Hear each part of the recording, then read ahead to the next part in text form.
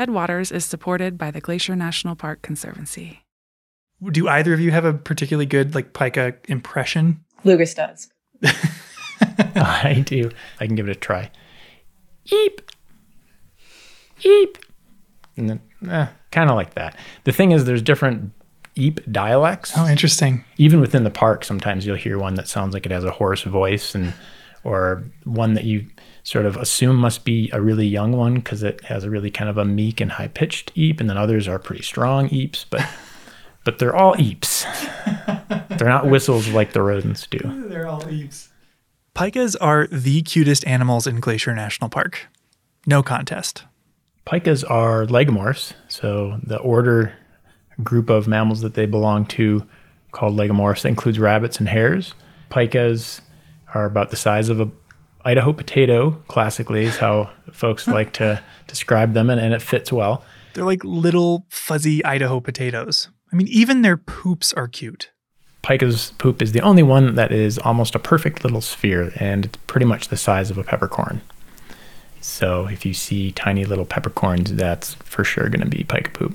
I've heard people joking about using old pepper grinders as their collection container.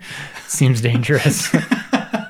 This is Lucas. My name is Lucas Moyer Horner. I'm an instructor with the University of Utah, and I'm also a pika researcher. And Alyssa Quinn. You can call me Alyssa. I am a writer of primarily fiction, and I'm currently an assistant professor of creative writing at Kenyon College. The two of them have spent a lot of time in the mountains looking for pika this summer. And they're also a couple. Very first time we met was me giving a bear safety talk, and Alyssa was in the audience. Yeah, and I thought he gave a very good bear talk, like the best bear talk I'd heard. So I was like, I need to get to know this guy. Bear talks can be convincing, life-saving advice. He gives a very calm bear talk, which was reassuring. Lucas and Alyssa came here this summer because of a mystery. Pika might be in big trouble. If you search for them online, you'll see headlines like this. Pikas disappearing from parts of the West.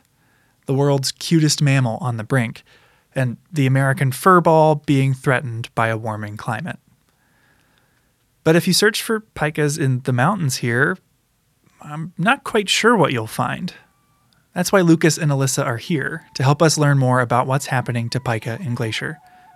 But I wanted to talk to them because they argue science alone isn't enough to understand pika or the threats they face.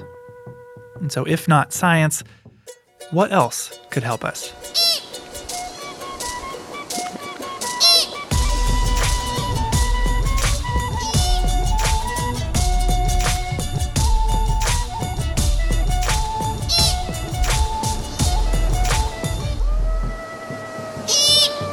You're listening to Headwaters, a show about Glacier National Park and how it connects to everything else.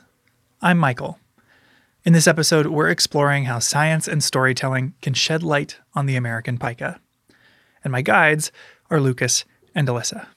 I think that one hike we did, where we walked through some talus, was the only time I tried to find a pika hay pile and was lucky enough to find one. Yeah, we saw two pikas together, which was a very rare occurrence. Yeah, that was exciting. So yeah, they just flock to you now. As you'll hear, Lucas and Alyssa come to a love of pika from different spheres of the brain. Lucas's lens is science, while Alyssa brings the mind of a writer. For a few months this summer, before work pulled Alyssa elsewhere, she helped Lucas conduct pika surveys. Was this your first time surveying pikas this summer with Lucas? Yes, it was. How'd you like it?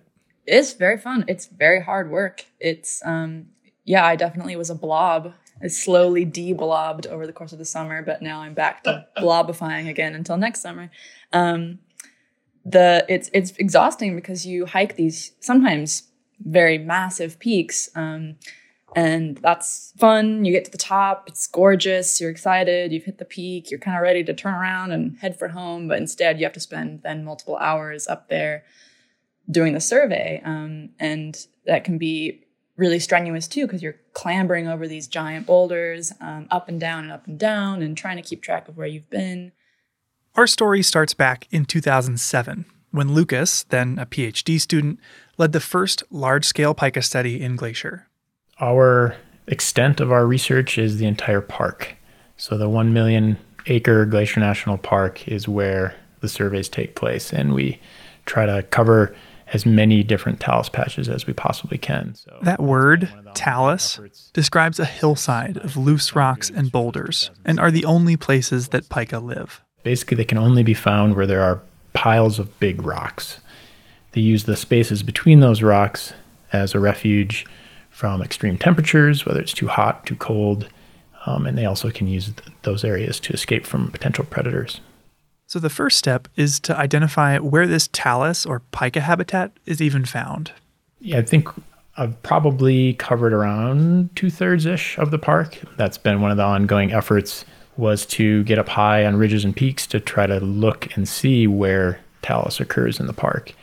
Once they know where the talus is, they'll visit each patch and look for pika. And we're looking for any signs of a pika.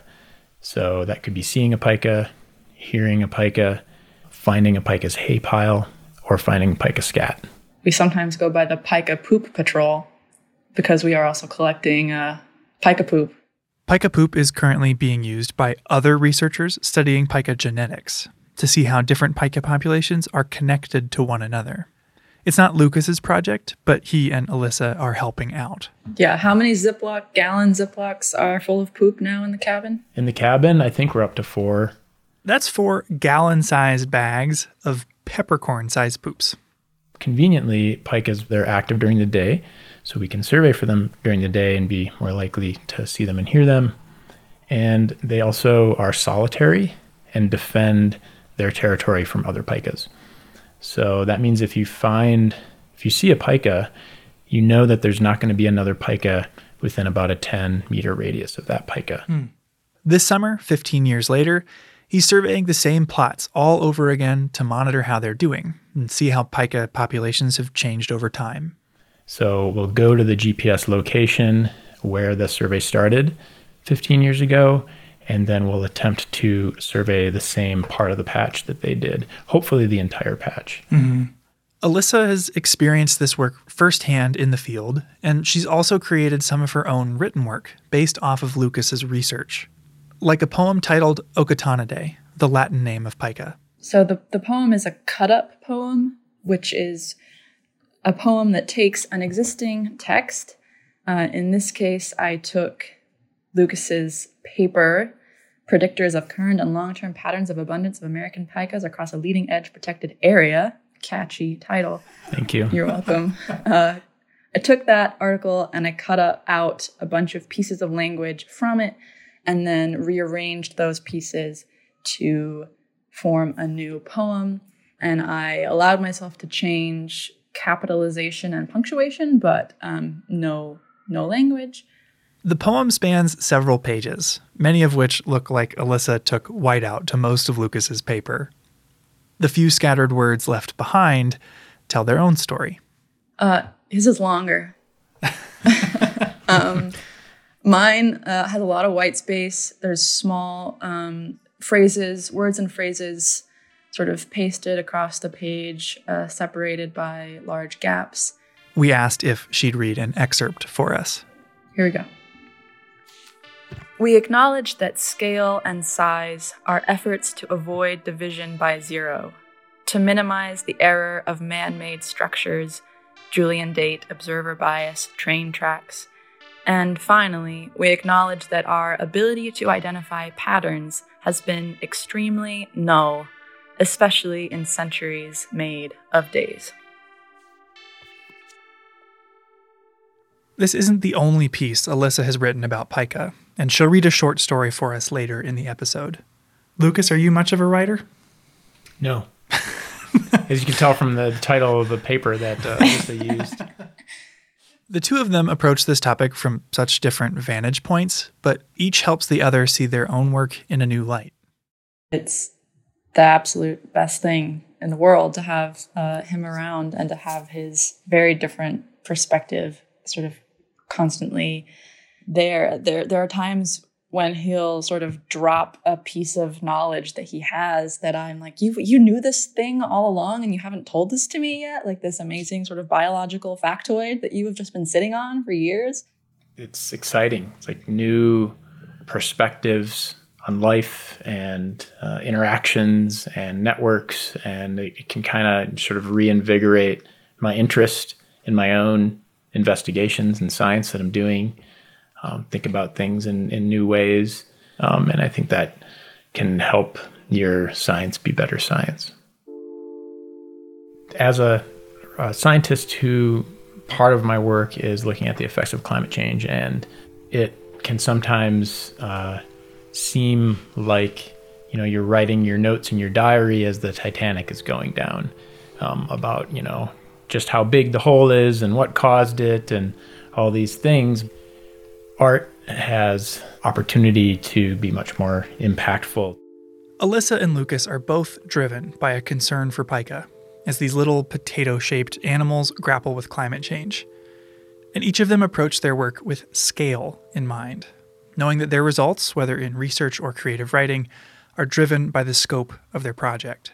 And so, you know, it really depends on how much you're zooming in or out, what it is you're observing, and what types of questions you're asking.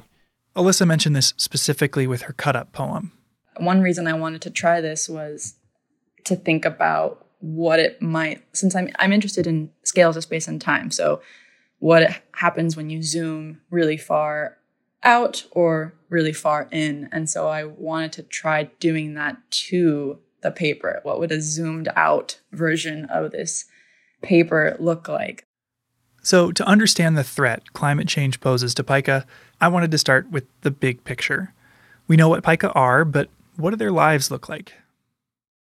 On a social level, like, why do you think pika are so endearing to people? Why are pikas so cute? You know, humans seem to really like baby animals, and I feel like pikas, when they're fully grown adults, still seem like they're little babies. So that's my analysis. And they're mammals, so they're fluffy. I think people also like this image that they are hardworking. They work all summer to collect this hay and to store it. And that seems industrious to us. It seems like they really, you know, deserve to survive the winter if they work that hard. Mm-hmm. I think it's easy to kind of attach that meaning onto them as well. That industriousness Alyssa mentioned, they have to do so much work gathering hay all summer because they don't hibernate over the winter like so many other mammals here. They are going to stay awake and survive in other ways during the winter, unlike rodents who love to just sleep, you know, 2/3 of their lives, which is a pretty cool approach too. Pikas, since they can't hibernate, have to collect food to make it through the winter. And so that's what a hay pile, that's the primary purpose of a hay pile, is they'll collect vegetation, store it usually under sort of a big airy rock where it can dry out, and then presumably just hang out underneath the snow, which is really good insulation, and eat their hay pile during the winter. Yeah, one way I've heard it described as an analogy to try to communicate how much food pika are setting aside is that if they were as big as we were, they would be collecting the equivalent of several school buses worth of food every year. Right. If you see pika frolicking through rocky hillsides, it's usually because they're collecting plants to eat or trying to pillage their neighbors' hay piles, despite the fact that they're related to most of their neighbors. If you hear them make their telltale oop, it's a predator response. So I mentioned, you know, the kindly pika neighbor that warns their cousins and mom and dad and other relatives that live nearby by eeping. But the problem with eeping is that alerts the predator to your individual presence. So you're really endangering yourself by warning your neighbors.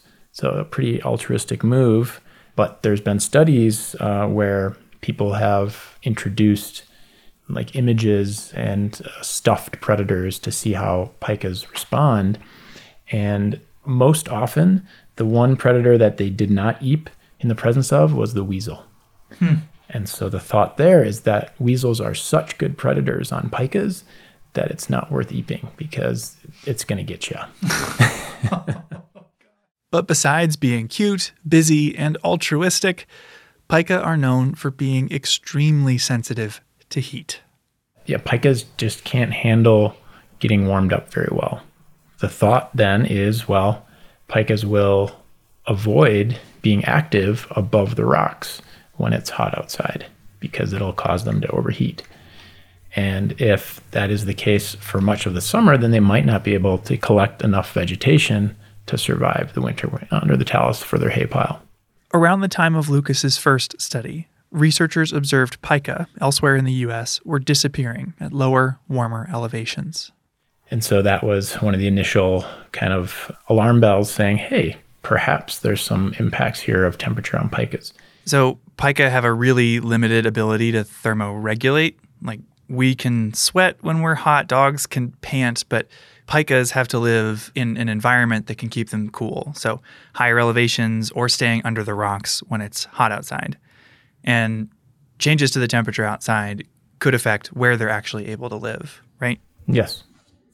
I'd add that they are considered ecosystem sentinels, meaning that they can sort of indicate the status of an ecosystem affected by climate change. Temperatures get above a certain level. I think, Lucas, it might be 68 degrees. A pika is going to begin to experience physiological stress.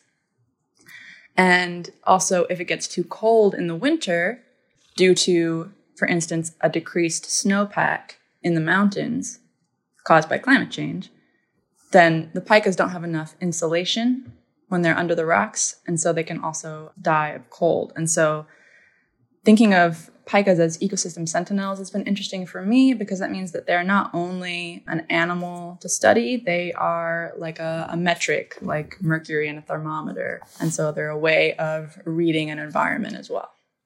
I've always thought of science as a tool of illumination. Lucas's research is like turning the light on in a dark room. By taking a census of pikas in Glacier, he'll reveal how they're doing, shining a light on the big picture. But when you zoom in and look closely, there are still places that light doesn't reach. It's pretty easy to begin to forget what your object of study is. I mean, you're engaged in these sort of daily routines of surveying and, looking for these signs and following these procedures. And at least I found myself like forgetting that there is an actual sort of living being somewhere on the end of this data. From a professional academic distance, the consequences of pika decline can feel abstract. Reading scientific papers that quantify their demise, my first thought is that one day I might not be able to see them anymore. Not the difficult reality of what happens to a pika who can't take the heat. And so, yeah, I do hope that that is something that art can bring to the table. Alyssa channeled these thoughts into a short story called Detection Probability, which I asked her to read for us. All right. Detection Probability. The day before they declare their love, he takes her up a mountain. They are looking for Okatona princeps, the American pika, which he conducted research on years ago, before his grant ran out and his postdoc ended, and he took the job here, teaching section after section of freshman biology.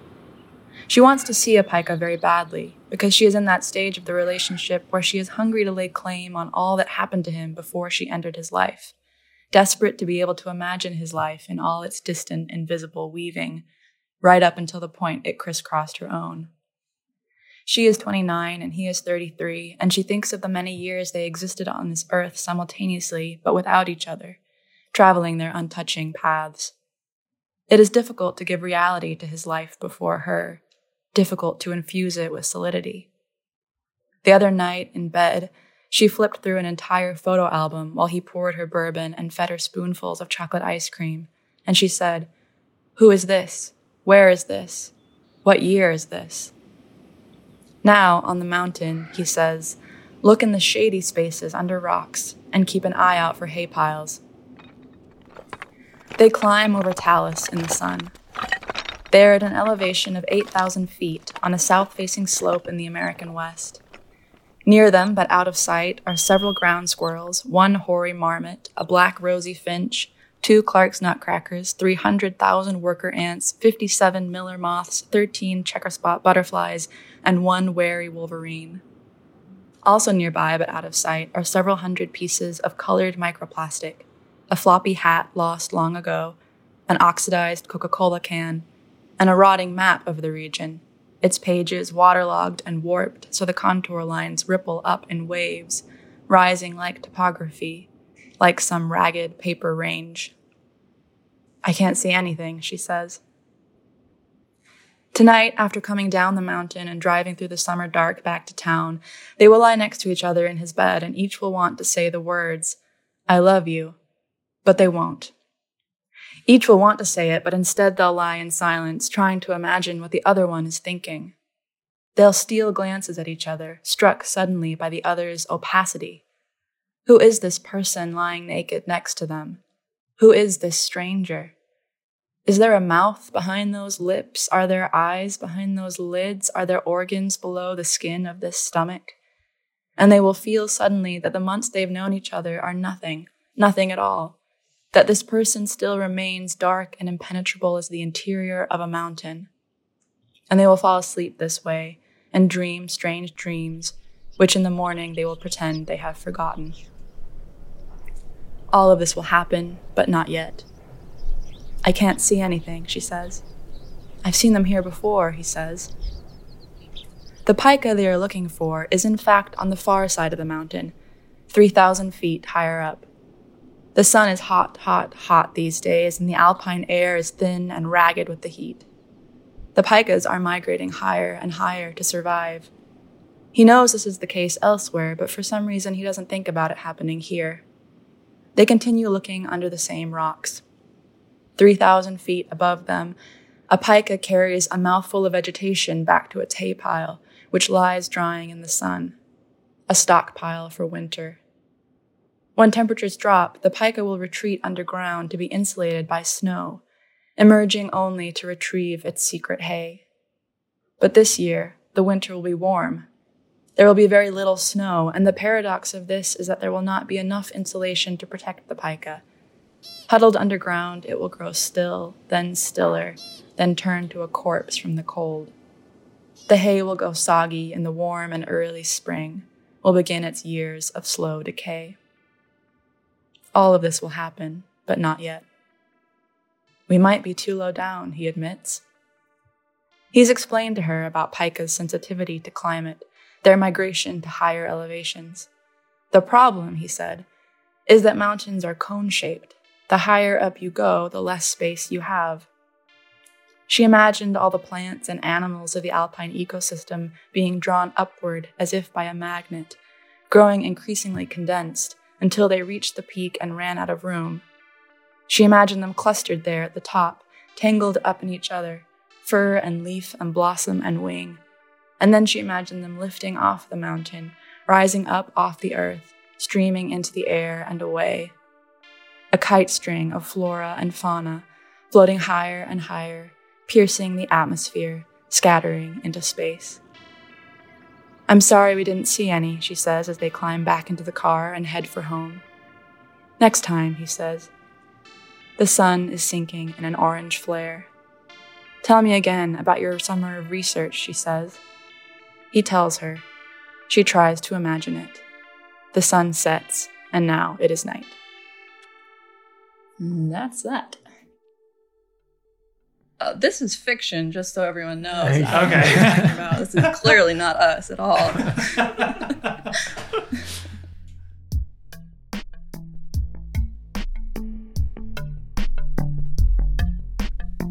We often turn to art to see the world from a new perspective. And Alyssa's story challenges common thinking, that the best way to comprehend something is from a bird's eye view, at an almost impersonal distance. But by blending the fates of pika and the people studying them, Alyssa closes that gap. The real shared thread is the limits of knowledge. Whether we're trying to know another person or trying to know a non-human species who hides beneath rocks, we are always limited in our ability to know the other, and we have to rely on imagination to know anyone or anything. And so the characters in this piece, they are unable to access the pika because climate change is messing things up. And so it's not that the world doesn't quite work the way that they've learned it works. And they are also, to an extent, unable to access each other. Even as they are falling in love, there is this perpetual distance that they are aware of and trying to crack open. And that sort of dark center that lies at the core of all things, essentially, is the connection between the two. Science tells me often and in painful detail about waves of heat crashing around the pika's shrinking mountain islands. Despite that, the pika's suffering is invisible to me. I hear them eep as I hike up the mountain, and maybe someday I won't anymore. Alyssa's story lingers on moments that research often seems to ignore, describing the suffering felt by pika that's implied by these studies, but that's easier to look away from, applying what we've learned through research to a story that's personal, intimate even. In the end, Lucas and Alyssa suggest that truly understanding what's in store for Glacier's pika, or reckoning with the impact of climate change on any living thing, demands searching for the story beyond your experience, asking how the big picture is felt on a small scale, and using science and creativity in tandem. It's been said by many people that the climate crisis is in part a crisis of the imagination. We lack the capacity to think long term. We lack the capacity even to think to next week, let alone, decades from now. So again, these questions of scale that we are not particularly good at conceptualizing. And so I think that literature, and hopefully, innovative literature that's trying new things, can help us to strengthen those imaginative capacities. I don't want to put too much on the back of literature. That's a lot to do to save the world. I think there's other smaller things that it does too, such as just articulating the griefs that a lot of us are feeling right now, navigating a world where we see so many things we love falling away, and just giving voice to that experience, I think, is also a valuable task that fiction can accomplish.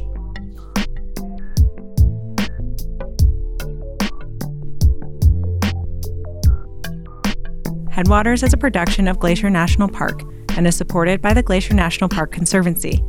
We could not make this show without them. You can learn more about what they do at glacier.org. Headwaters is made possible with help from Lacey Kowalski, Melissa Slottick, and so many people throughout the Glacier community, especially the natural and cultural resource teams. We're grateful for all of you. Our music this season is by the brilliant Frank Walm. The show's cover art is by our sweet friend Stella Nall. Check out Frank and Stella's work at the links in our show notes. Special thanks this episode to Lucas Moyer-Horner and Alyssa Quinn, along with Kylie Caesar and the Crown of the Continent Research Learning Center for introducing us to their work. Besides sharing this episode with a friend who might appreciate it, you can help us out by leaving us a rating and review in your podcast app. Thanks for listening.